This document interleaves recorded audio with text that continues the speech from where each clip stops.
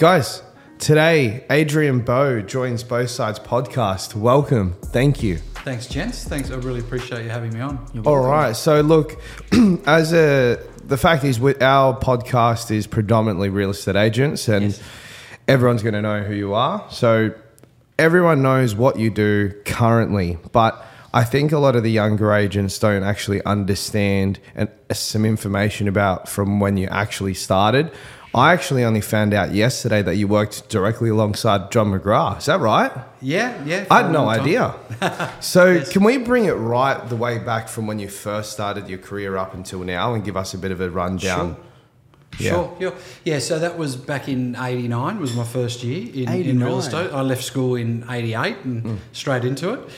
I did start here actually in the city initially as a stockbroker, just running around doing, work around the 20 Bond Street, which was the stock exchange at that time. And it was not digital then, so it was all like chalkies. So they were basically just chalking up the stock prices, and then you'd have to run down to the office and then get a buy tip or a sold tip, and then run it back down and up. So it was pretty interesting times back then. And then that lasted, quite a few months, almost a year, and then there was a big correction in the market then. I think they called it Black Friday at the time. Yeah. So I was earning like $150 a week, which is quite interesting. I always had an appetite to go to university, but I didn't at that particular point. Ended up doing like a master's degree later in life.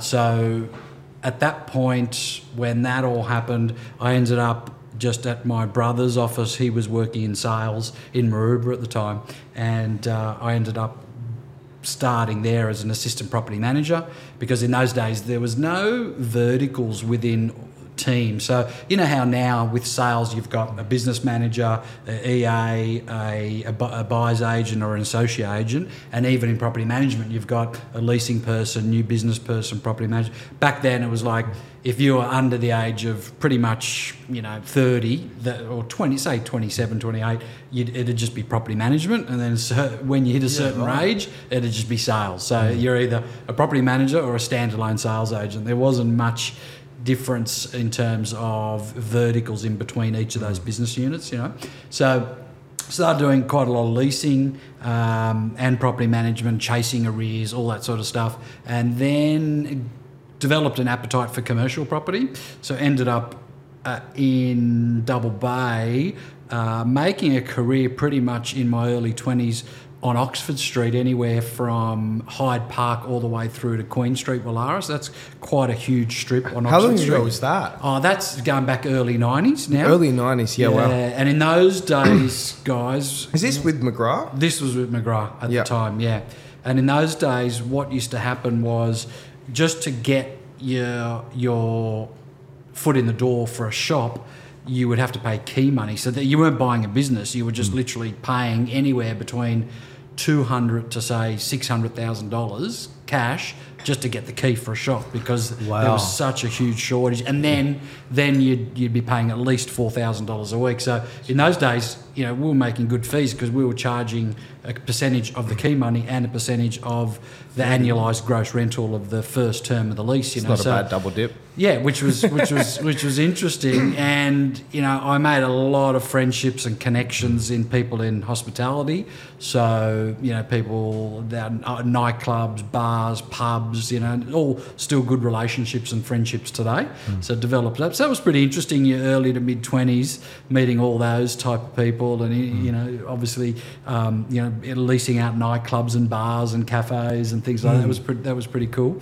Yeah. And then ended up just seeing that if you were serious about commercial, you really had to be in the CBD, because things were starting to change a little bit. So I did a short stint in the CBD, but that wasn't really for me. So they went back into residential at McGrath. So look, I started in McGrath back in 94. It was John had only started the business then, a couple of years before that.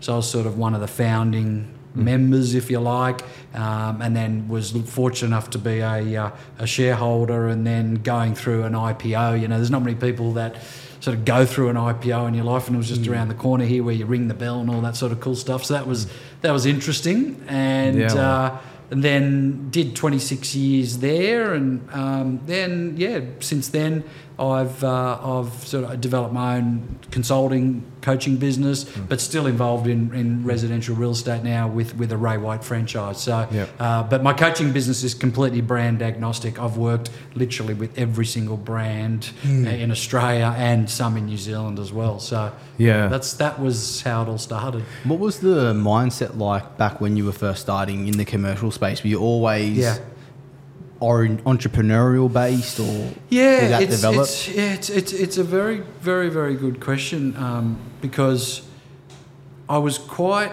academic at school, and unfortunately back then that the studies weren't amortised over a 2-year period. Like, they just had the HSC, and at the end of the day, you lived or died by that. So I was an A-grade student all the way up to the HSC, and then that week of the HSC, I ended up with glandular fever and then chronic fatigue syndrome, and was completely wiped out.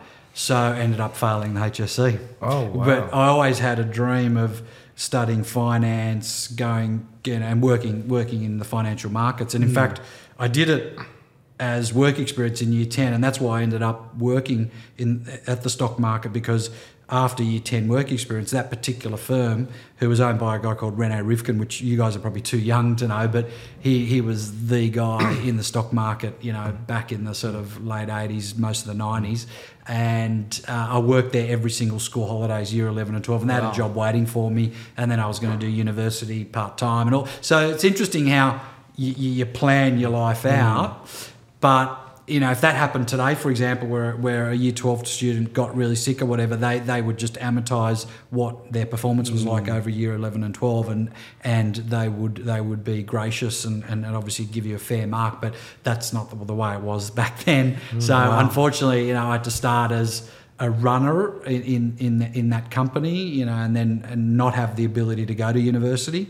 But later in life, after I had some degree of success in real estate, I applied to do a master's degree without doing an undergraduate degree. And given I had quite a lot of experience and some success, I got accepted and ended up completing a Master of Business, so an MBA effectively. Wow. Congratulations. Yeah, thank you. So that was while I was like number one agent at McGrath and running an office, and it was that again was the second tranche of burnout though. So that really, because what happens is if you've ever had glandular fever once, it's known as a virus called the Epstein-Barr virus, okay?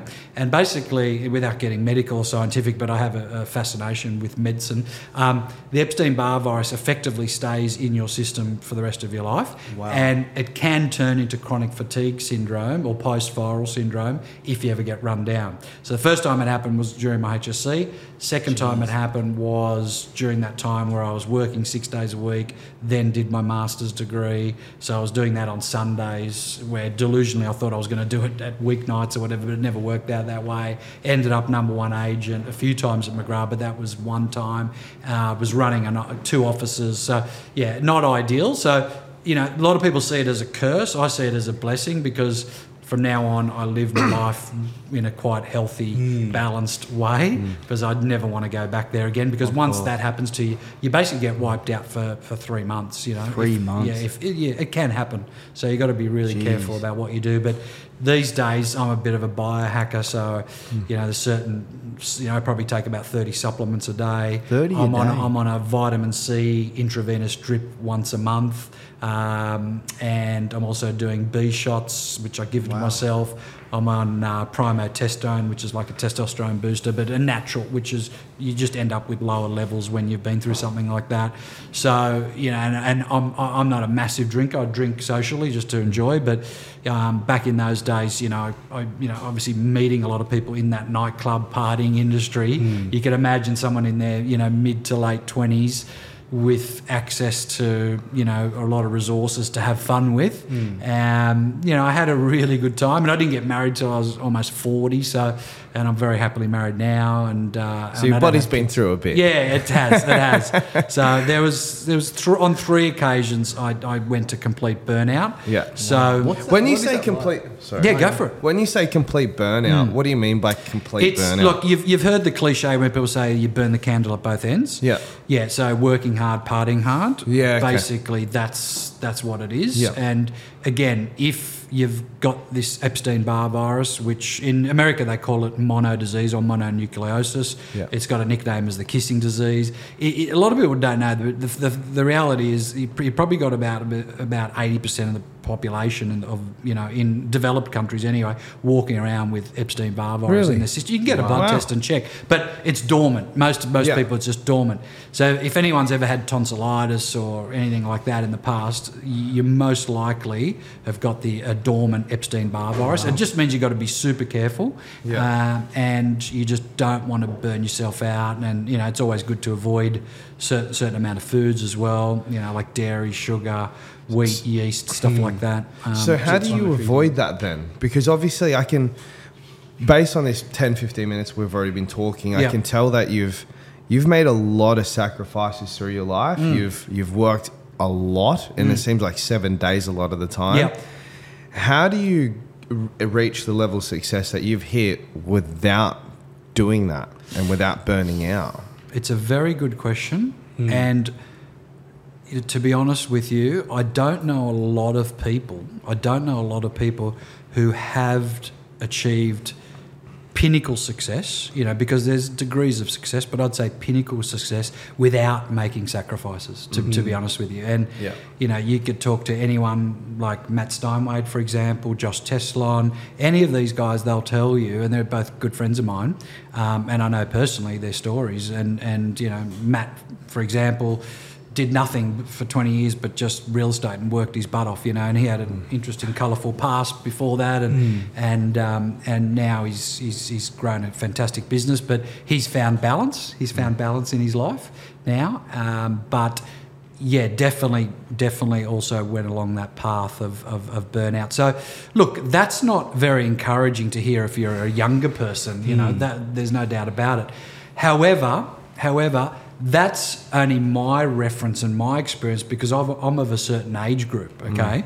And I would have thought that with technology, with process, with more efficiencies, with bigger teams, etc., I actually think it is possible to achieve pinnacle success without burnout. And frankly, that's a lot of what I teach in a lot of my consulting and coaching. And I often am quoted as saying to people like younger people like you guys that are in the business, I've paid the stupidity tax on your behalf already. I've paid that stupidity tax. So trust me, it's unnecessary. If success takes 1 or 2 years longer, that's okay. It's just not necessary, because when you make those sort of sacrifices, there's absolutely no doubt that there's areas of your life that get cannibalized. Because if you look at it, you've got work, you've got spirituality, you've got family, you've got relationships, you've got health, and you've got mindset, right? There's no doubt that if you just focus on one of those, the rest of them will be affected. There's absolutely no doubt about it. Now, a lot of people talk about work-life balance. I also think, on the other end of the spectrum, that is a bit of a myth also, work-life balance. I think it's a bit of a misnomer. And I think it's more about work-life harmony, and it's also about what chapter of your life you're at. It's actually okay to make sacrifices if you've chosen to do that. Like Josh is a good example. He's chosen a certain stage of his career to make sacrifices, but the next stage, which will involve a child and whatever, there'll probably be less sacrifices, And same with me, I chose to make sacrifices. I look back and I've got references though, and references that I can associate either pain or pleasure with as well. So there's nothing that motivates you more than associating pain to something that you never want to go back there again, or pleasure where you do want to go back there again. So all people's references are based on either associating pain or pleasure with something. So, for the younger audience, you don't need to burn out. You can have work-life harmony. Just don't kid yourself that it's going to be work-life balance, and also don't kid yourself that there's not going to be some sacrifice. But as long as it's a willing sacrifice and a determined sacrifice and something that you've planned for and you know how long it's going to go for, then I think that's okay. Yeah. Do you mind if I get a little bit deeper and ask your perspective on something that I've currently been going through, where it relates to your incident where you hit this burnout, which you hadn't planned for? Yes. And let's say we've got a plan and an understanding of what goals we want to hit, but then an obstacle like that comes in and it throws us off course. So, for example, my situation, I've been sick for 5 weeks. I've been in and out of getting testing, bad stomach, etc., etc. How, when something like that comes into the game, how do you navigate that to still maintain a mindset? Do you adjust the goals? Do you have to become more resourceful? Yes. How did you balance that? Does that make sense? Yeah, it's a good question. So I heard a story once. There were two guys, Cass and Jonesy, I think it were, who they canoed from New Zealand to Australia. And there was just one of those tiny canoes, just the two of them, right? And it took, I think it was 40 days or something. Surprised they even made it. Yeah. And all they had was nothing really, just like a sat phone in case they ever wanted to quit. And when they finally got to their journey, only young guys, like private school boys here from Sydney, they were like, so did you ever want to quit? And they said, actually, quite a few times. And they said, why didn't you? And what did you do? And they said, what we did is made the decision that rather than quitting, for the next 48 hours, we were going to paddle at 80% instead of 100%, right? So they still reached their goal, but they actually paddled at 80%. So the metaphor for us is no one really noticed that it took them a little bit longer or whatever. So I think if we're going through something that deserves our attention, such as health, family, relationships, financial issues or whatever, which is inevitable, by the way. Like life is not fair. Life is life, right? It's easy to say, oh, this is not fair, this has happened to me and whatever. But what you could do, for example, is your business doesn't have to be totally affected. You could, to use the metaphor, paddle at 80% for the next month just to get your health on track because it's a priority, you know. And if it is gut related, I've actually been there as well, right? And I know Matt Steinway talks a lot about gut health and he's on this massive journey. I just started with Mick the Podman yesterday. Yeah, good. Yeah, so it's a bit of a secret what he puts in those pods, but at the end of the day, that's one factor of it, okay? So my recommendation, and I'm giving you advice, but I'm sure this is a good forum for everyone, is you know, the very first thing you want to do is a stool analysis, okay, for a couple of reasons. One is if there's any parasites in your system, no matter how many supplements you take, no matter how much you rest, no matter whatever you do, unless you kill those parasites, the side effects are just incredible. They're just absolutely incredible. The second part of it is to do an analysis on the colony of your microbiome, because there's literally trillions of different bacteria, good and bad, that need to live in that microbiome. And you're basically doing like an X-ray on that microbiome, and you want to see that it's actually flourishing with a lot of different bacteria. So to tell you my story with gut health, it was the worst possible story that could happen. Is that you know, I had a lot of issues, got tested, and I did have parasites. Okay. And the normal protocol is that you take 3 forms of antibiotics. So they're pretty. I had the H. pylori virus. Is that something similar? Yeah. It is a form of bacteria. Yeah. So the normal protocol is you take antibiotics. You know, 3 different types of them for like 10 to 14 days. And most people tolerate antibiotics, right? But as we know, antibiotics are a bit like chemotherapy in that they don't discriminate whether they kill good or bad cells in your body. That's what chemo does. That's why people lose their hair, etc., because it's killing your good and bad cells. So with your gut, what antibiotics do is kill all the bad bacteria, but also the really good bacteria, and that's why you hear often people talk about you should be taking a lot of probiotics, right? Yes, that's either what I heard. during or after or whatever. Yeah. And some doctors will say, well, don't take it during probiotics. That's not necessarily true, even though I'm not a doctor, but I'm actually obsessed with medicine.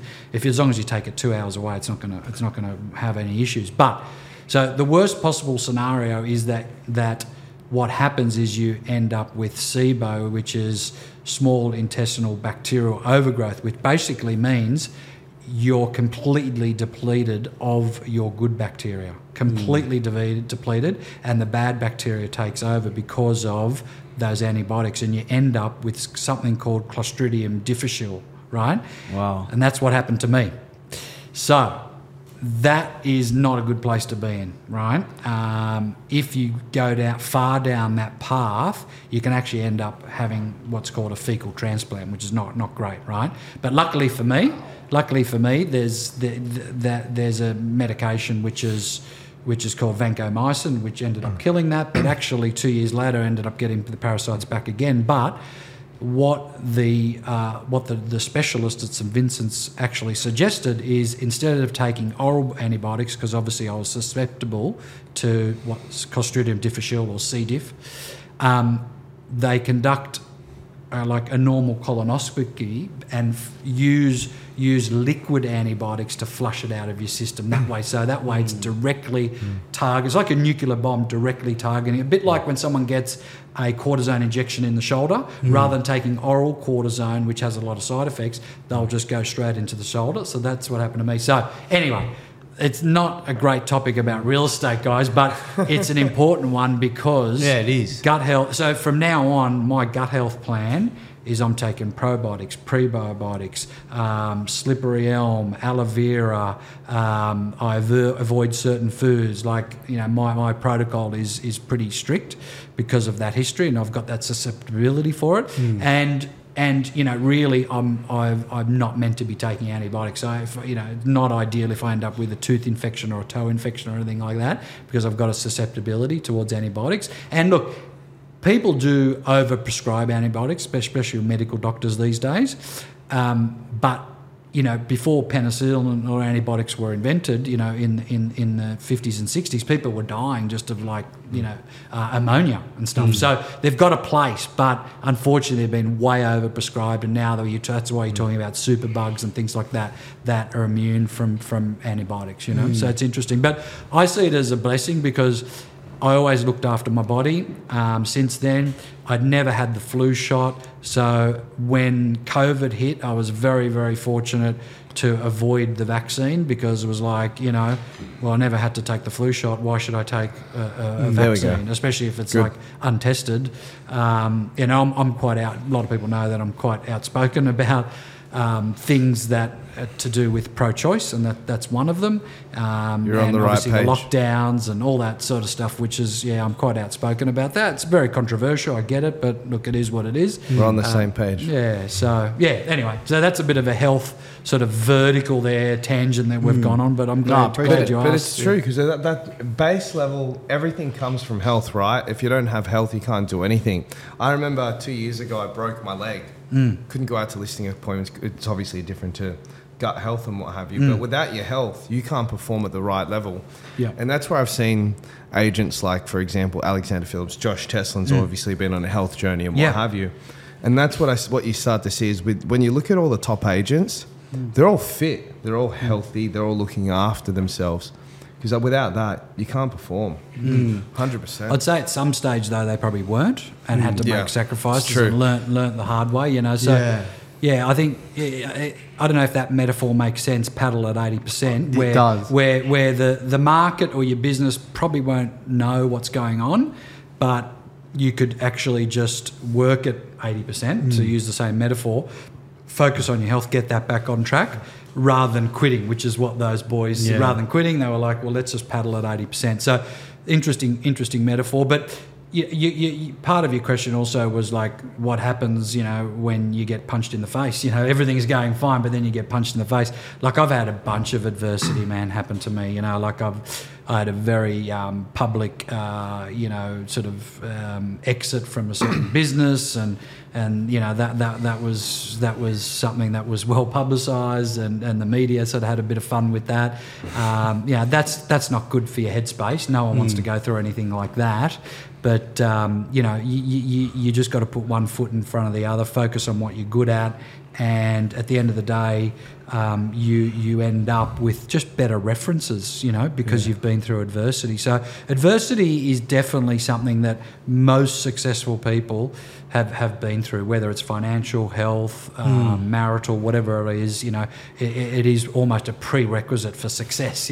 But usually what happens is when you have these setbacks that you've seen, most people just go down. Yeah. They don't ever recover. So we've actually got a viewer question here that relates. We've got Edward Brown that's actually asked a question as longevity. Mm-hmm. How have you kept longevity in the business, especially with all the controversies you've been through? But it always seems like you've come out better than what you were before. How have you done that? Yeah, it's a good question. I do feel that, as cliche as outcomes or goals are, that they're very important to have. But in saying that, I don't feel that medium to long-term goals have much use, to be honest with you, because I had this plan for myself, to go to university, for example, and that didn't happen. I had a job lined up, university to go, and that didn't happen. And then I had this other plan where I was at a certain business for 26 years, and then that was going to end up a certain way, and then that stopped. So I think it's very hard to create 5-10 year goals, for example. I think if you can live life in monthly and annual compartments, I genuinely feel that's probably as good as it's going to get for you, because it's very overwhelming if I said to you, okay, Kevin, mate, where do you see yourself in 5 years? I know that's a common question people ask at job interviews or whatever. It's like, geez, that seems a bit overwhelming, and to be honest, if you put it out there and you're not there, did you fail? Is it a disappointment? I don't necessarily think so. So, look, that's probably a little bit a contrarian view to most people, where they're like, oh, you need goals, 5-10 years, all that sort of stuff. That's all nice and idealistic until you've been in that position, you get punched in the face and it doesn't work out exactly that way, and therefore you have to pivot, you have to recalibrate. So for me, I think, to answer the question in terms of longevity, have more shorter term goals, but also feeling on purpose. Yeah. And what I mean by that is, if you wake up every day and you genuinely feel like you're on purpose and you're doing what you should be doing, then it's easier to create longevity in your life, because it's not like you're waking up and you're thinking, shit, I can't believe I've got to do this again today. Now, in saying that, we can't be idealistic either, and most of your audience are in real estate or buyer's agency, right? So the bottom line is, there will be parts of your role that you'll have to tolerate, right? But if you dislike them or resent them or hate what parts of what you're doing, that's not good. That's not a good sign, okay? So the majority of the time in your business or your role, you should feel on purpose, okay? And let's call it 80%. The other 20%, you should be tolerating it and just seeing it as a means to an end to achieve what you want to achieve. So an example in buyer's agency, in your case, for example, might be, well, I don't exactly like having multiple conversations with buyers that are not qualified to find that out, but I tolerate that because it's a means to an end to actually doing a deal with someone who is qualified and making them feel really good and getting at a great outcome. Or Kevin, in your case, you don't exactly like dealing with a really difficult vendor who is overpriced, unmotivated. You work on it for 3 months and you have to hand the keys back. That's not great. No. But you tolerate it because it's a means to an end to, the following month selling 3 auctions in a row on a Saturday and whatever, and making 6 stakeholders, buyers, sellers, in all those transactions feel fantastic and achieve their life dream, for example. That's being on purpose, right? But then again, I reckon there's a lot of people working in corporate Australia or blue collar Australia who probably hate actually what they're doing. If it's corporate Australia, they're jumping on a train, they're sitting in a cubicle, they're working on spreadsheets, they've got accountability and governance, like you wouldn't believe, and that's hard to create longevity if you're doing that. So, can your purpose evolve? The answer is yes. So for me, I found a lot of purpose for a long time in listing, selling, negotiating, etc. I still enjoy that. Not every part of it, maybe not the cold calling or the prospecting side, but do I feel on purpose today adding value and developing agents and working with EBUs and identifying gaps and leakages within their business, and then getting a message saying, Bowie, I implemented this, or I did that, or I used that dialogue, or I used that process, and my business has doubled. Like that's amazing. Yeah. That feels on purpose. Can we talk a bit about your coaching? I actually had coffee with one of my mates, and I said, I'm doing a podcast with Adrian tomorrow. He goes, Adrian, he's one of my coaches. Oh, right. And he goes, the way he coaches is very different because it's very holistic. So the way that you coach, what's different about the way that you go about it? Yeah, it's a good question. I mean, there's actually not that many real estate coaches in Australia when you think about it. You can count them on one hand, all very good at what they do. And some businesses and agents use me and sometimes them as well, which is fine. Look, I think the main point of difference is I don't know any other coach that for 30 years straight sold over 100 properties a year, every year on year, despite market conditions. I'm not saying that to impress anyone, but to impress the importance of earning respect from agents because of being in the trenches for 3 decades, and going from zero database to building a database, building a team, being a franchisee, being a franchisor, being a executive of a publicly listed company, having my own consulting business. So there's a lot of references there that I've got. And when you say holistic, it's an interesting description they've provided there, and it's flattering because, yes, I do like to go deep and granular.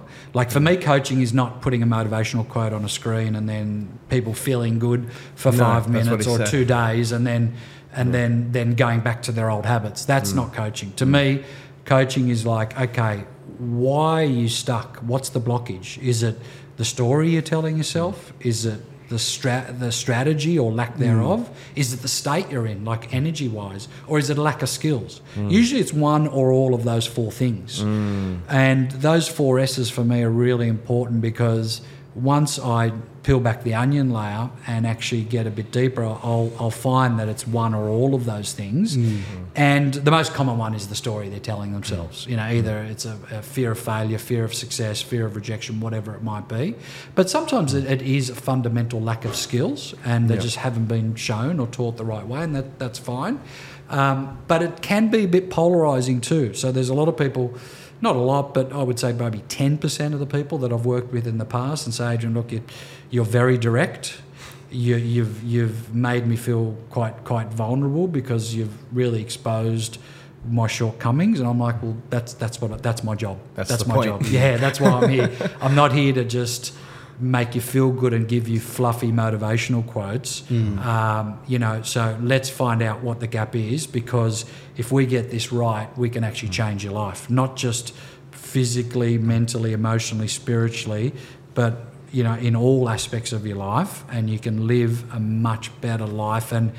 And really, real estate is a game and a platform that if you're good at, actually funds and determines your real life. Now, your real life is actually your health, your spirituality, your family, your friends, your partner, your spouse, etc. Right? Yeah. So not saying that real estate is a game in the sense to be cavalier about the industry, not at all, but it really is a game in the sense that if you know the rules of it really, really well, and you don't take things too seriously or too personally, and you protect your inner citadel, which the Stoics talk about, and I do include Stoicism a lot in my coaching. You know, I'm a big believer in Stoicism.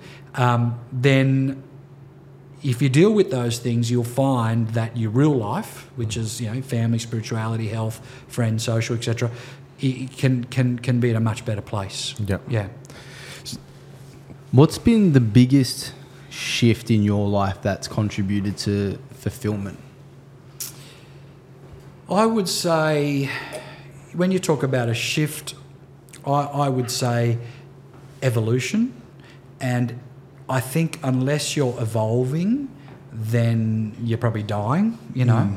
A bit like nature, you know, unless you're growing, you're dying. So I don't think it's a great strategy for people to remain static or in inertia. So what I mean by that is, you know, you constantly need to be evolving and improving. And Tony Robbins has got a great acronym for it, CANI, C-A-N-I, which is constant and never-ending improvement.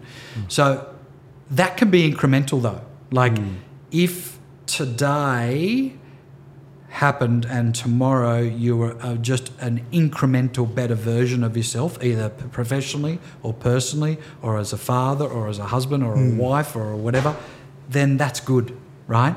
But if you've gone backwards and haven't evolved and are not feeling on purpose, you need to take an X-ray on yourself and just see if this is really what you should be doing. So, you know, it's a bit like you've evolved because, you know, you were working for a different buyer's agent, now you got your own company. So what's next? It doesn't really matter what's next, but as long as that trajectory does continue and there is evolution and there is progression, as incremental as that might be. So when we talk about shift, I see that more as evolution. Are you evolving? Are you improving on a daily basis?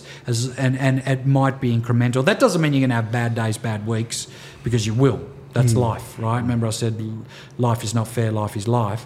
And that's going to happen. You're going to have financial issues, health issues, relationship issues. That's just the way that life is designed. And it's a matter of how you evaluate, deal, and interpret those adversities. So this is what the Stoics talk about a lot. So the one of the main Stoic philosophies is life is not about what happens to you, but how you interpret it, okay? Because everyone has different interpretations about what happens to them. And it's very easy to label an adversity as like, oh, why did this happen to me? This means that, you know, I'm not going to be able to do this, that, and the other. Or it's like, okay, that's interesting. What can I learn from it? What's my interpretation? What's the opportunity here? And I'll treat that as a reference now, you know. And another big Stoic philosophy is they talk about, you know, the controllables and the uncontrollables. So it's like, you know, give me the courage to focus on what I can control, provide me the strength to ignore what I can't control, and the wisdom to actually know the difference of which one is which. Do you know what I mean? So that's also a big... But there's a lot more to Stoicism, but basically every modern form of psychotherapy, psychology is based on Stoic philosophy, you know, which is, whether it's cognitive behavioural therapy or psychotherapy, it's all based on, you know, Stoicism, which is, you're talking, you know, was established in 400 BC, you know, so a long, long time ago. And the great Stoics, which people would probably be most aware of, is Aurelius, Seneca, and Epictetus. You know, they're the ones, and it's a great study, a great discipline for your viewers to immerse themselves in, because it will help them in all aspects of their lives. Yeah. Wow. I've got a question for you. Being at the age you are now, looking down at someone who's my age, 25, what order of operation would you focus on? If you know, like, knowing in your position, would you focus on building your finances first, or spirituality, or relationship, health? Like, how would you order things, or would you go off looking where I currently am and adjusting things slightly, how do you go about creating a model to then manifest things, or do you not want to look too far in the future and you want to kind of how does that make? It does make sense. It does make sense. Love to hear your perspective on that. And what you're basically asking is, what sequential order should my priorities be? Yeah. In all the main pillars of life. And my response to you will be, it's going to be different for everyone. And it goes back to what I was saying before about longevity, was what makes you feel on purpose today? Okay, so is focusing on career, does that make you feel on purpose? And this could be an and strategy. It doesn't have to be an or strategy, because a lot of people think it is an or strategy, where it's like, well, if I focus on my career, that means health must be cannibalised. Or if I focus on my career, relationships is just not going to work. It doesn't have to be, but I talked about work-life harmony. It's never going to be balanced. So to say that in all the main pillars of your life, call it spirituality, health, financial, career, etc., it's going to be always balanced. It's just not going to be the case. You're going to have different chapters of your life journey where you're going to feel a little bit more on purpose focusing on one thing, and then the next month or the next year you'll feel a little bit more on purpose doing something else. So my recommendation is, see where your energy's at, see where the frequency is and what you can relate to, and whatever makes you feel on purpose. And when we talk about, okay, well, what makes you feel on purpose? Well, what excites you? So what do you get excited by? If that's business at the moment and a little bit of health and a little bit of relationship, but slightly biased towards business, that's okay. There's no right or wrong. No one's judging you. Because in 3 years' time, it might be the complete opposite that excites you, And I think that's a really long way to also answer Ed's question about longevity is evolving as a person, noticing what excites you and then having a slight bias towards that excitement, okay? Yeah. And feeling on purpose, and also not being idealistic that you're going to love every aspect of your work, because you're not. There's going to be, but as long as there's aspects that you can tolerate, but you shouldn't be disliking or resenting parts of your work. If that happens, that's when you start to maybe need to evolve into someone else or something else. Yeah. So find your frequency and run towards it. Basically, yeah. And Matt Steinway talks a lot about that. He's written a book about it recently, Frequency, which I think is great. And it's nothing really tangible that you can put your hand on, frequency, but I mean, you can feel it. You can feel it, and there's Matt and many others talk about the law of attraction. It was commercialised many years ago by a documentary called The Secret, which people sort of got really excited about. But that actually law of attraction's been around for centuries, and it's effectively what you put out to the universe will come back to you in spades. But you've got to go there first. The actions have to align. And sometimes you have to have the courage to. Let's say growing up you wanted to make this money or achieve this goal, but having that creates resistance in the body, and it may not be on purpose to what you truly should be focusing on. Yes. I feel sometimes from my experience, sometimes having the courage to allow yourself to change course is also part of it. Have you had an experience? Yeah, would you agree or disagree with that? I 100% agree with that, because if you're feeling off purpose and if you're chasing money or material objects or whatever they might be, you could get there and still not necessarily be satisfied or happy. Like there's a lot of miserable wealthy people, right? And there's a lot of very content people that don't necessarily have much wealth. So that in itself tells you that if you're chasing towards something that you think's going to provide you satisfaction and fulfillment, you'll often get there and think, well, wow, what happens next? Like it's like when in the 60s when Armstrong and Aldrin went to the moon, they literally came back with clinical depression, literally, because it's like, wow, these guys achieved the impossible to get to the moon, and actually no one's done it since, and that was 60 years ago, right? They literally came back with clinical depression because it was like, wow, where do I go through from there? I literally went to the moon and back. So they need, and that they weren't prepared for it. Their team wasn't prepared for it, so they literally had to go through a lot of psychotherapy and even medication to actually get better. So I do genuinely feel that shorter term goals are a lot better than longer term goals, and I genuinely feel that if you're not aligning to something that you're striving for, it's okay to change and pivot and go off course for a while. Like if you need to go to East Asia and find yourself for 6 months, then that's okay. A lot of people a lot of people in a hurry, I think, to achieve this success, quote unquote success. This word success is very myopic in my opinion. That's why whoever described my coaching as holistic, I think that's very accurate because I'll unpack a lot of people's verticals in their life, not just real estate. I'll look at other areas as well. So you do a lot of coaching and you obviously pick up on a lot of gaps and where people are going wrong. What do you think are the most common mistakes people are making in their own lives, whether it be business or personal? Most common. Yeah. The most common, in my opinion, would be they don't have a compelling enough purpose.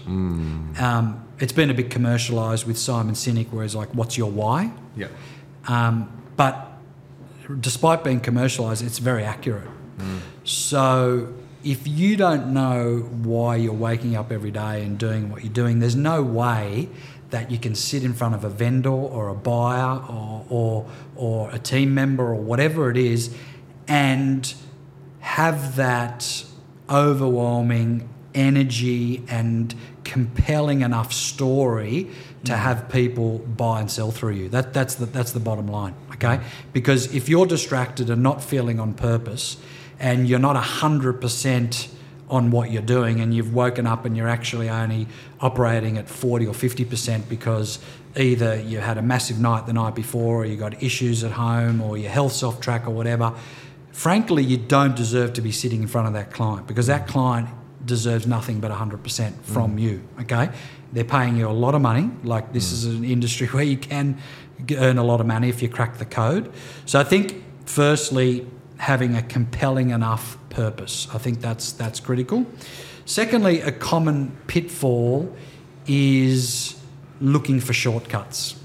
So especially in real estate, right? Because you've got so many businesses that affiliate with the real estate industry that are either technology businesses or artificial intelligence businesses or whatever, and they'll approach agents and say, look, if you do this, then you'll be able to achieve, success quicker, etc. So they'll default to that shortcut. I'm not saying there's not a place for those products. Don't get me wrong. Like there is a place, but I see them as a complement to traditional hard work, traditional forms of prospecting, traditional forms of listing, selling, negotiating, but if you're looking for shortcuts, you're going to be disappointed because they just do not exist. Because, I've been in this industry 35 years, and let me tell you, the biggest revolution in the 20th century was the internet, so REA and domain, and the biggest revolution in the 21st century was social media. But that's it. Everything else, the fundamentals of prospecting, list, negotiating, selling, is exactly the same 35 years ago that it is today, right? So that's only one major revolution, per century, basically, right? And I think in 10 years, sure, artificial intelligence might play a little bit more a role, technology might play a little bit more of a role, but I still feel that the conduit, being us as either a buyer's agent or a seller's agent, is absolutely necessary. That's why our business and our industry hasn't been disintermediated or hasn't been disrupted, where you look at our equivalents like travel agencies, for example, they've been at least disrupted and in many cases disintermediated altogether. But I don't see that happening in real estate. And there was a lot of talk about it, right? There was a lot of talk about that happening like 10 years ago. But all that happens is that the industry just evolves. So now you've got buyer's agency, which is probably one of the most burgeoning, verticals of the real estate industry. And I think that's great. But at the end of the day, it really is real estate agents' fault for not servicing buyers properly, right? Spot on. We should. There shouldn't be buyers agents. I'm glad there is, right? But if real estate agents did their job properly, it wouldn't be such a big industry, right? But then you look at the mortgage industry and why that's so burgeoning. So most people would deal with a broker rather than a bank, okay? Correct. And you look at technology. You know, I can speak from experience because I'm not a technology native, meaning that I started real estate with no REA, no domain, no email, no internet, no database, no CRMs, nothing, no RP data, nothing. So all technology has done and AI has done is reduce days on market, made the job easier for the agent, and allow the agent to do more volume. It's true. That's all it's done. So and now with super teams and efficiencies and EBUs, etc., I just see that being more of a case. And now you've got agent direct models that have evolved. So if I wanted to open a business from scratch 10 years ago, it would have been very, very hard. Now you've got all these agent direct models, or even franchisors are now even offering bespoke models, where if I wanted to open a business tomorrow, I could actually be live within 10 days if I really, really wanted to, right? So there's an evolution in the industry occurring, but not a disruption as such. And if it is a disruption, it's only in our favour as agents and buyers, and actually in the favour of the consumer as well, because it's an easier experience to be a buyer and walk into an open house today, download a strata report or a pest and building straight away, have a contract emailed to you in seconds. Like, you know, I'm talking like when I first got into real estate, you know, someone would walk through the inspection, ask for a contract, you'd put that in the post. They may or may not have got it in 2 days' time. They wanted to do pest and building, you'd organise that. If you wanted to get the property advertised, it wasn't like you just took photos and posted it online. Like you would ring the local paper and then send your material off, and it might or might not appear. Sometimes they just forget to do it in 10, 14 days' time. So everything was just harder. Now it's just easier. So it's a better experience for all stakeholders, buyers, sellers and agents, you know? It's true. How has your prospecting plan evolved with the framework of let's set monthly or annual goals? Yeah. Because sometimes that's something I'm at the stage now in my thinking is, do we saturate a core area and think 10 years, 5 years down the track? Or do I think about who can I put in my ecosystem that over a month or 12 month I can service? How would you... Yes. Does that make... Yeah. It does make sense. It's a good question. So even though I'm suggesting your goals should be short term, your vision for your career, if you've decided to be in real estate or buyer's agency for the rest of your career, then that needs to be a long-term vision. So you need to be speaking with, meeting with, or prospecting or entering people into your database today that are not necessarily looking to buy or sell, okay? However, if you add value to them over a long period of time with a high degree of frequency, a high degree of adding value, a high degree of trust, then I can tell you through experience that is a commission and a deal and a relationship in 5-10 years time. You know, I've literally have people calling me every week saying, Adrian, I've been getting your newsletter, or you and your team have been calling me for 15 years. I'm actually now ready to do something, you know, and most of that is uncontested business, right? So when they say, as cliche as it sounds, frequency builds trust, it is true. It's true. And we even know that through our current campaigns.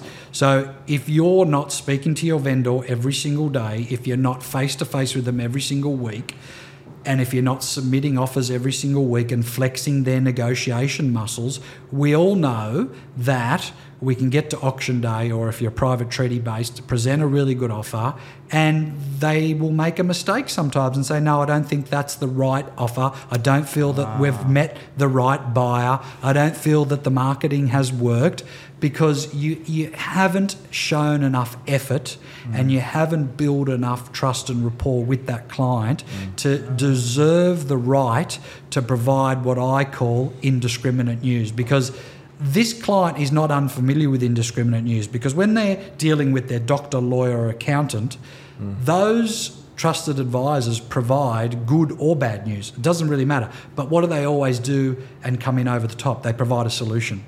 So if it's a medical example, sure, there's a diagnosis, but here's my prescription to get it sold. If it's your accountant, okay, here's an ATO tax ruling, but here's the solution to get through. So it's okay to sit in front of your vendor after the first Saturday and say, Adrian, we're off track. We did talk about this as being one of the options when we had our set to sell meeting last week. The good news is I've got some recommendations on some levers that we can control in a market where there's a lot of uncontrollables in order to get it back on track. These are my recommendations. Where a lot of agents sometimes have that discussion, but sometimes have it after the second or third week. It's too late. You can't do anything about it. Yeah. Or wait to have the tough conversation at the reserve meeting. Well, that's just too late, So I'm not suggesting we go through a conditioning process, but I'm suggesting we go through an education process and be less discriminant on our news and our reporting to the owners. Whether it's good or bad, just provide the news, but always have recommendations there. Yeah. So you've said obviously selling over 100 properties per year for quite a long time. What's your highlight of your career and what did you learn from it? Yeah, that's a good question. So I'd say I have a few highlights. We're definitely achieving number one agent at McGrath on multiple occasions was a massive highlight, because in those days that was definitely the breeding ground of the best of the best. It was the best of the best. Yeah, still a terrific brand today, and they're still one of my clients today I work very closely with.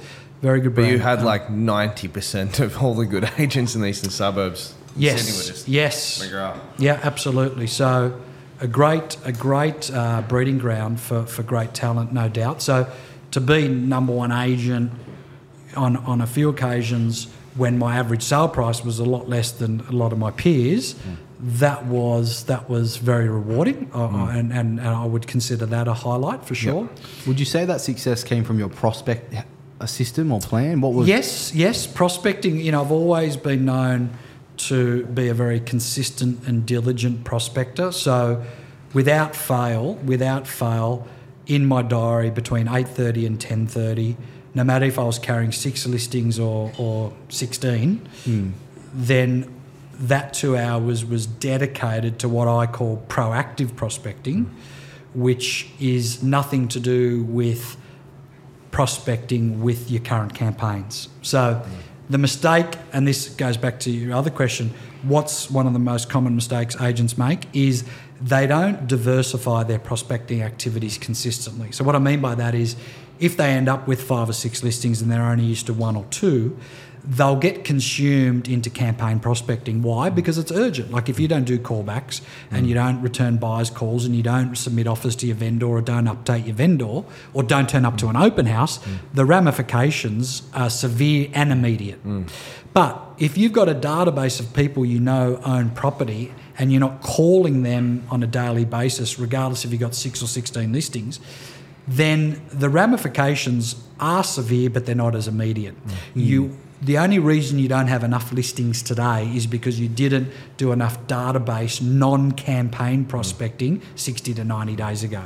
So when I talk about diversification of prospecting activities, I'm talking about database prospecting, which should include your hot list, chase list. It should include past buyers, past sellers, and it should include pipeline owners that you've met who one of them might have said they're getting carried out in a box, the other one might have said, call me in 2 weeks, I'm ready to sell, and everyone in between, right? Yep. So that's one area. The second one is your campaign work, which we've talked about. The third one is your success marketing, which is, okay, every time I list and sell a piece of real estate, am I following a checklist of 1 to 5 things that I do consistently without fail within 24 to 48 hours of that property being listed and within 24 to 48 hours of that property going unconditional. And that could include cold calling, door knocking, social media, letterbox, whatever it is, but you have to do it as a set and forget, where a lot of agents I speak to, they're like, well, I do that, but I just do it sometimes. It's like, well, that's not going to work.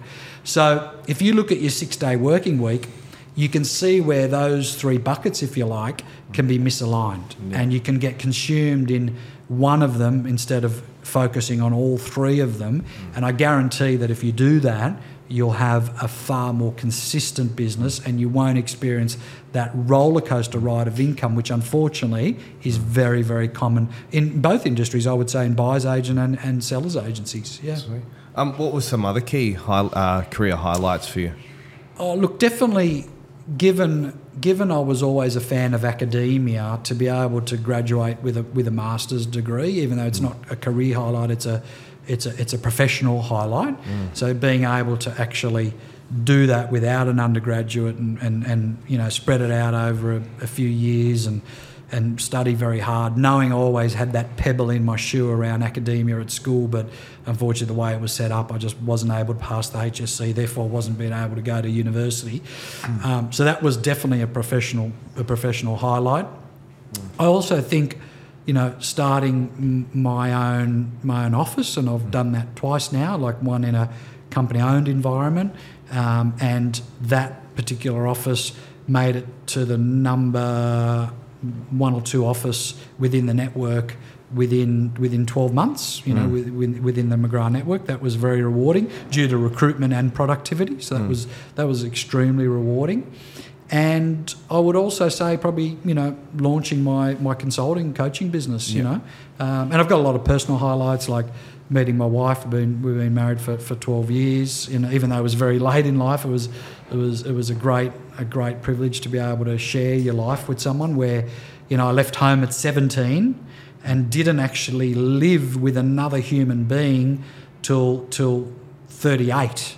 Yeah, so wow. no flatmate, no girlfriend. Wow. Like, I actually lived on my own for 21 years. How was that? Loved it? Well, I at the time... The bachelor pad. Yeah. At the time, I actually thought it was a good thing, and I think I convinced myself of that. But now looking back, it was actually really a lonely existence. Yeah, okay. Like, Fair you think enough. about it, 21 years. And that was just due to my own little nuances and my own little anxieties and my own little quirkiness about, you know, and you know, really, a lot of people talk about OCD, you know, so a lot of people use that term frivolously and they say it, you know, quite in a cavalier manner. But OCD is actually a clinical diagnosis, you know, and as a lot of people know, I'm an advocate for mental health, only because I've been through mental health issues in the past, and that is my diagnosis, OCD. Yep. So it was very crippling in those days, because people think, oh, OCD, is that when people, like, you know, have to go back and check they didn't leave the stove on or something? It is that, but it's also, like, I look back when I was living on my own, for example, and I was in the height of my OCD diagnosis, I literally couldn't leave to go to work unless my socks were colour-coded. Like, I just, there was something within me that was like, how can you actually go to work unless you don't sort out your sock drawer? Do you know what I mean? So it's, and the other part of OCD is rumination of thoughts, you know, which is you've just got this constant rumination in your mind. And, you know, anyone who's an OCD expert will tell you that is the wolf in sheep's clothing. Yeah. And which a lot of people call the voice in your head. You know, you've got this. So you don't have to suffer from OCD to have the voice in your head. All of us actually have it. It's just that for some people, it's a lot more overwhelming than others. So if anyone's ever watched The Fight Club with Ed Norton and Brad Pitt, yes, what a movie!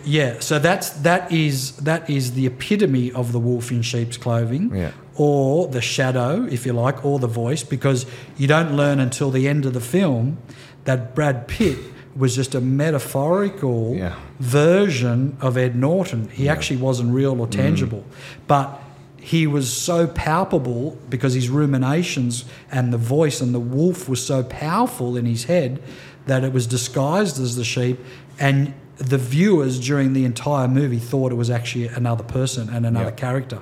Till the very end. That's right. So what a trip out of a movie. Yeah. So that will help people know what I'm talking about. And it's a really interesting topic because it's another issue that I often diagnose and come across in real estate is this issue of mental health. Yep. And I don't know why. I'm still trying to figure out whether does the industry make us suffer from mental health, or does the industry attract people who are either OCD or A-type personalities who already have high anxiety or potentially depressing thoughts? Does the industry attract those type of people? I haven't quite worked that out yet, but I do know that probably at least half of the people that I work with have some sort of mental health issues. That's a huge amount in the industry, right? Yeah. And I do feel that I'm equipped, I wouldn't say qualified because I don't have the qualification, but I'm certainly equipped and know enough about it to have helped a lot of people through that journey. And that's something that I would also call a career highlight, where I've literally talked people out of suicide. So that's something that's very rewarding as well. So let's flip it then. Instead of your career highlight, let's talk about your worst day in real estate, whether it be the controversy or whatever it may be. What's the worst day in real estate you've had, and how did it affect your mental health, and how did you overcome it? Look, I'd have to say when a certain event was very well publicised and all over the Daily Telegraph, and there was photographers out the front of my house for weeks, and just waiting for you to go for a walk with the dog, and literally knocking on your door asking for a comment. And I mean that wasn't great, I'll be honest with you. It was a very dark time, and sure, my mental health and that wolf came out again, there's no doubt about it, and was saying all the wrong things, and but I got out of it because I focused on the Stoic philosophy, which is I can't control what's happened. I know that I didn't do anything wrong, and the people who care, who I care about, knew that, right? And I just put one foot in front of the other and focused on doing really good work, whether it was sales, whether it was coaching, whether it was advising. And then 1 week turned into a month, turned into a year. And then the irony is that News Corp own the Daily Telegraph, and they also own Sky News. So I went from... Which you're still on, right? Yeah, that's right. So I went from being, vilified in the press to now, by the same entity, being weekly as a real estate spokesperson nationally. You know what I mean? So I love that irony. Loves how it comes full circle, yeah, right? but that doesn't just happen, right? Yeah. That doesn't just happen. That means you've got to get up every day. You've got to put one foot in front of the other. You've got to not focus on what you can't control, only focus on what you can control. And also have the appropriate interpretation of that event.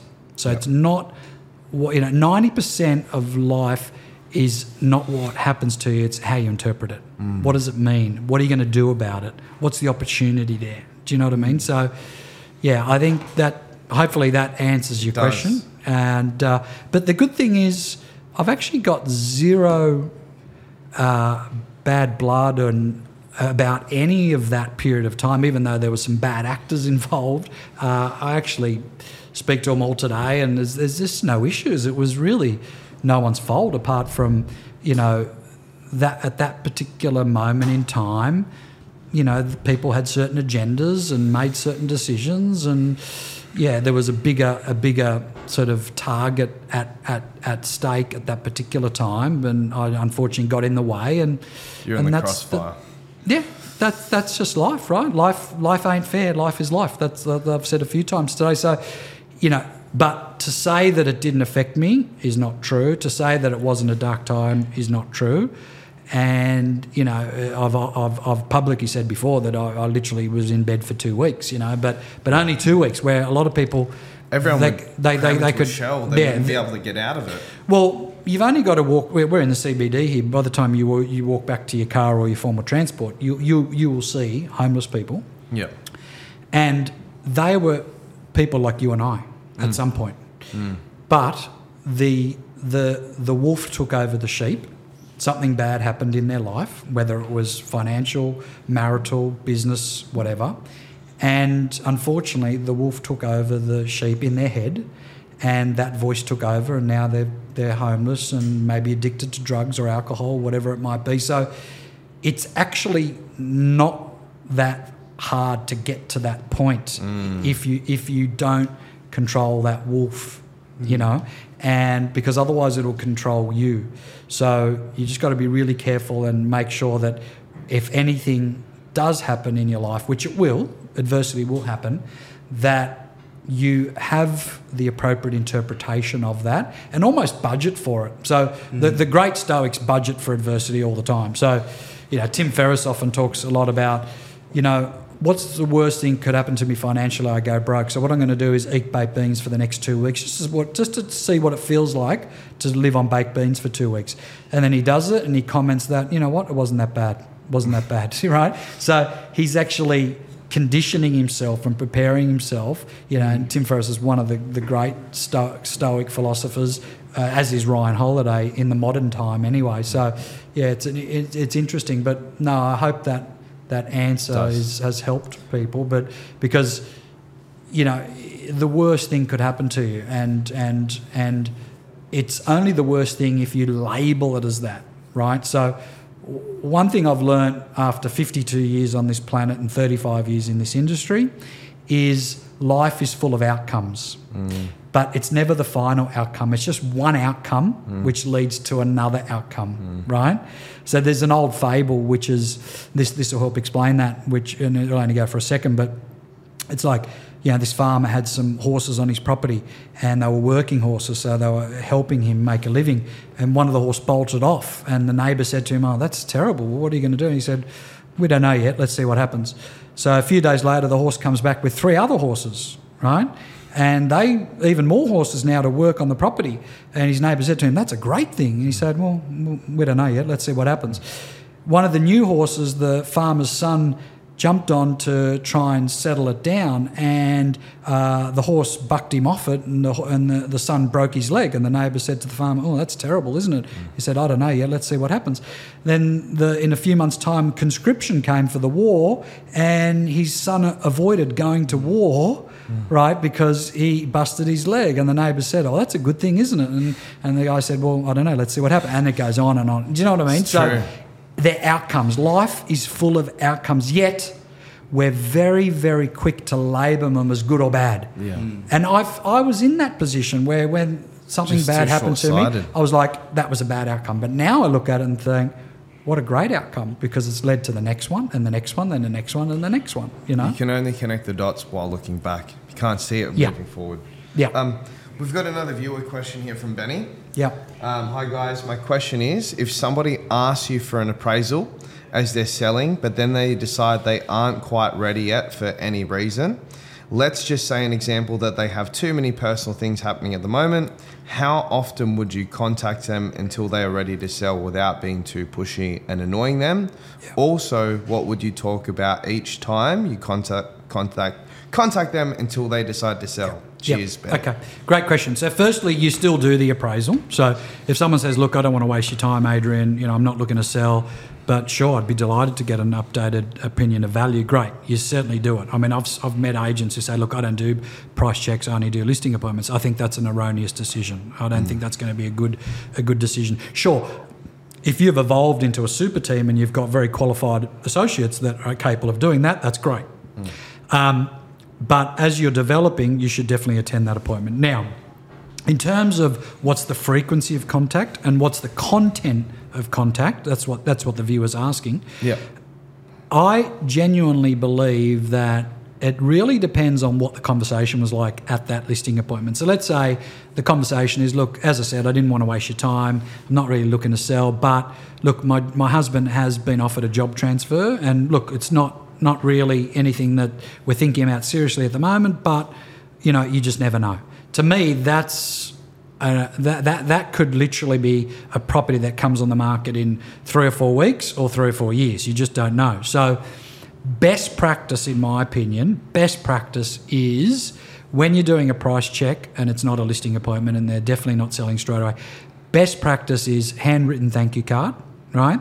Best practice is also a phone call within 24 hours just to say, "Hey, I just wanted to touch base to see if I missed anything or if you had any questions that you didn't get an opportunity to ask me when I was at your house yesterday, or if I can assist you with anything further." So a lot of people don't do that part. They just schedule the call for whenever. So I think that's best practice. Next best practice would be establishing through a CRM or through Outlook, whatever type of system you're using. It actually doesn't really matter, because that's probably one of the most common questions I get asked is, what's the best CRM? There is no best CRM. As long as you've got a system, then that's a good one, right? For me, 30 years ago, it was a card box system with, and that worked. I had that too. Yeah, and now it's a CRM, But as long as you're adding in brief notes, whether it's Outlook or Agent Box or Locked On, doesn't really matter what it is. As long as you're adding in brief notes saying, look, I've appraised the property at 1.2 million, not immediate seller, however, possibly job transfer, something as simple as that, right? Then you schedule the next contact. After you've made that initial call, you schedule that next contact. I would say the next appropriate one would be 30 days. And in terms of what do you say in that 30-day period, then it's not about scripts or dialogues. It's more about what's the objective of this call, okay? So I would rather people follow a list of objectives rather than sticking to a script and dialogue, because I'm not a big fan of scripts and dialogues. You might have heard me talk about this before, because if we all follow the same scripts and dialogues, we're all going to sound the same. Not to mention, our competition is no longer other agents that are calling clients. It's other call centres, and guess what? They're reading off a script and a dialogue, and they're selling electricity or energy or whatever it is, right? So I'd rather have a list of objectives. So objective number one would be a really nice introduction. So saying, hi, it's Adrian Bowe here from XYZ Real Estate, and I had the pleasure of meeting you a month ago. So introduction. Yeah. Second, acknowledge the previous conversation. Because what clients don't like is when there's no nexus between the conversations, right? So if you just make that call and say, oh, yeah, I'm just calling if you decide to sell, that's not going to work. It's like acknowledge and say, Kevin, I understand last time we spoke that, your husband was potentially looking at job transfer. I was actually really thinking about it last night, and I thought, what a great opportunity that potentially could be for you and your family. I was just actually personally curious to see how that progressed, if it did progress at all, right? Oh, thanks for asking, Adrian. It actually fell through, so it's not going to happen. We're going to stay put. Okay, excellent. So, intro, acknowledge conversation. The third thing, what do? Is a result and a story. So a result and a story could be a just listed, just sold. And what's this story in relation to that? You can't tell me that there's not, in the 30-day period, you're not able to come up with a property that's sold or listed near them, either through you or someone else, and there was a story behind it, whether it was a buyer that came from an adjoining suburb, a different state, it went for a X above reserve, there was so many groups through, whatever it might be. Just add value, regardless, even though they're not looking to sell.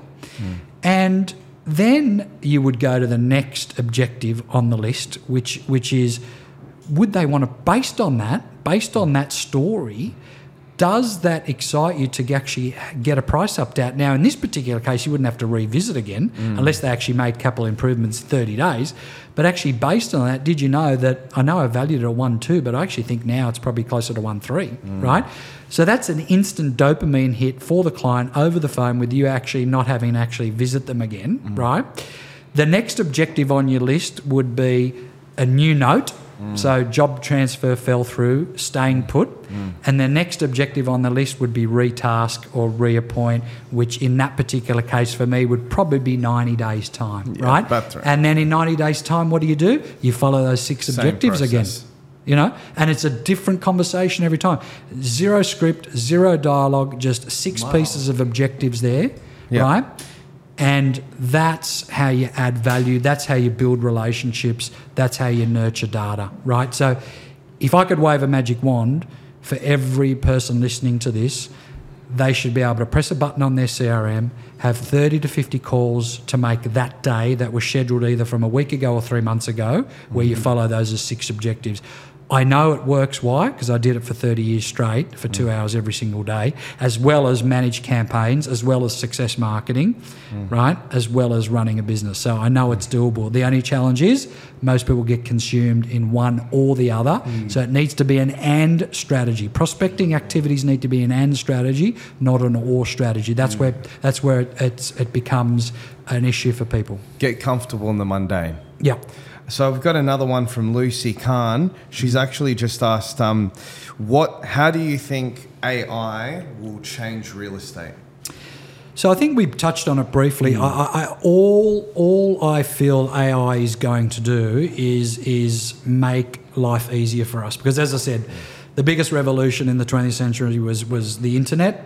What did that do? Just reduce days on market, right?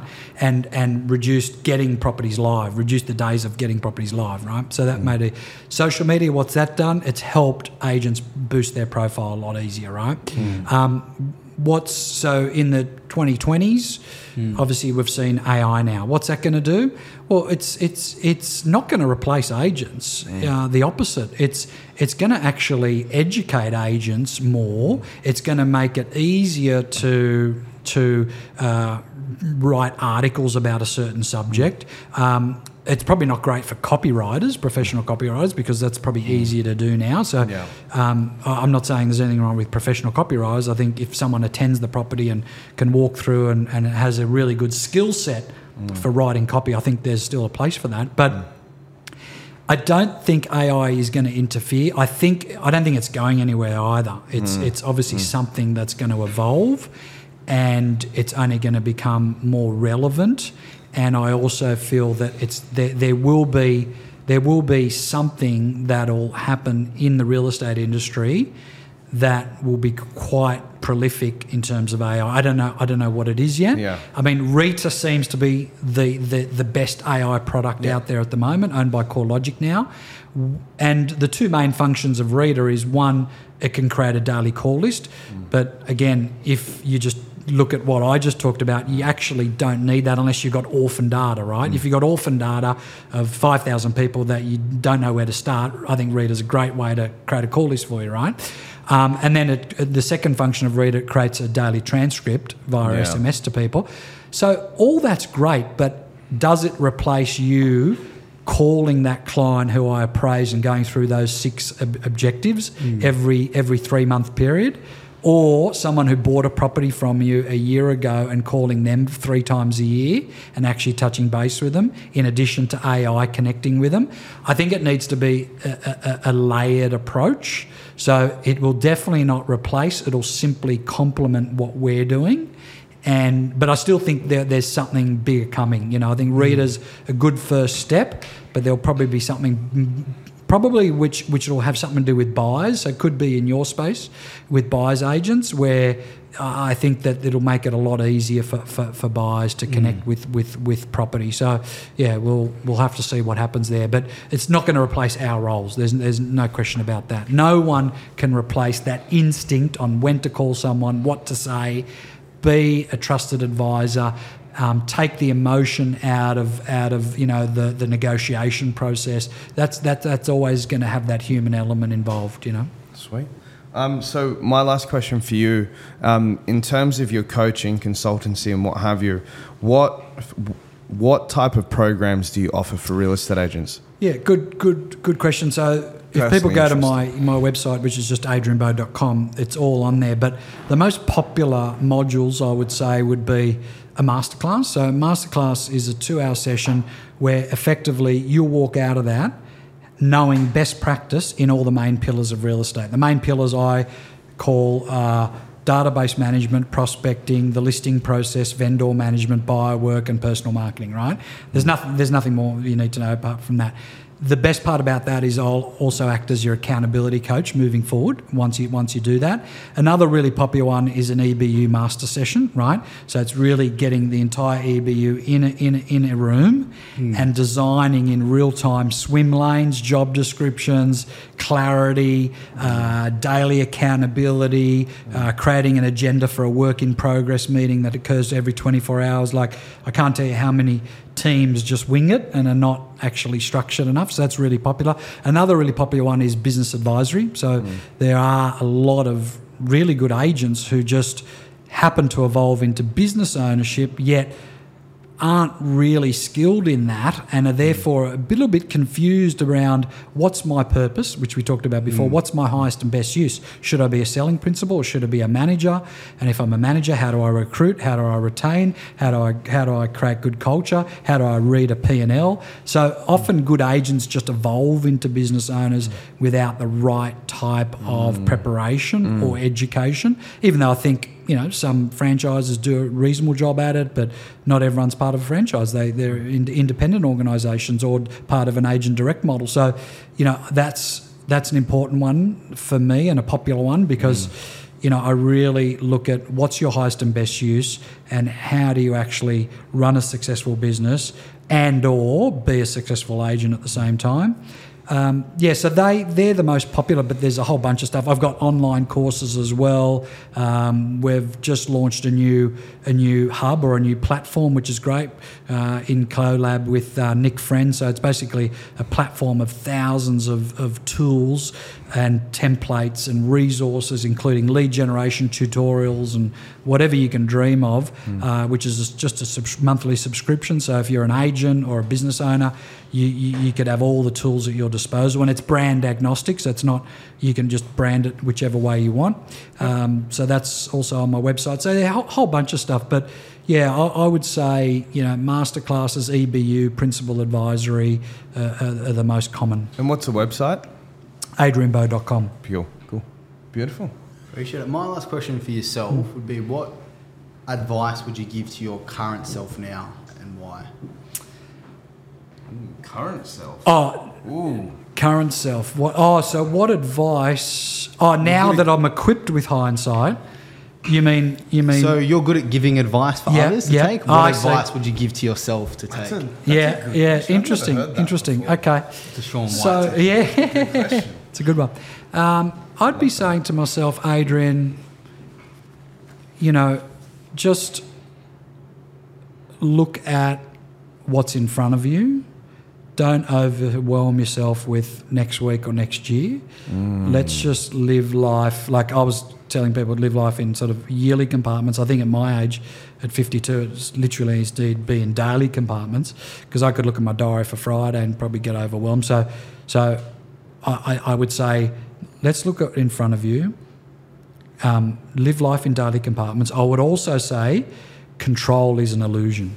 So when you think that you can control things, you can certainly influence things, but to say, right, next year I'm going to do this amount of sales and my health is going to be this and I'm going to earn X amount of GCI, it's all an illusion because everything's fine till you get punched in the face. And we're all going to get punched in the face, whether it's whatever quality of adversity it is, health, financial, marital, whatever, business, it's coming. It's coming. So the Stoics just budget for it and just know that it's not the events in your life that matter, it's how you interpret them, and just see things as one outcome and don't be so quick to label it as good or bad. Give it time before you label. It's okay to label it later, but just don't label it straight away because you don't know. It could be a piece of serendipity that could look like a poor outcome, but ultimately is a very, very good outcome. So, or the opposite. Something might seem like a really good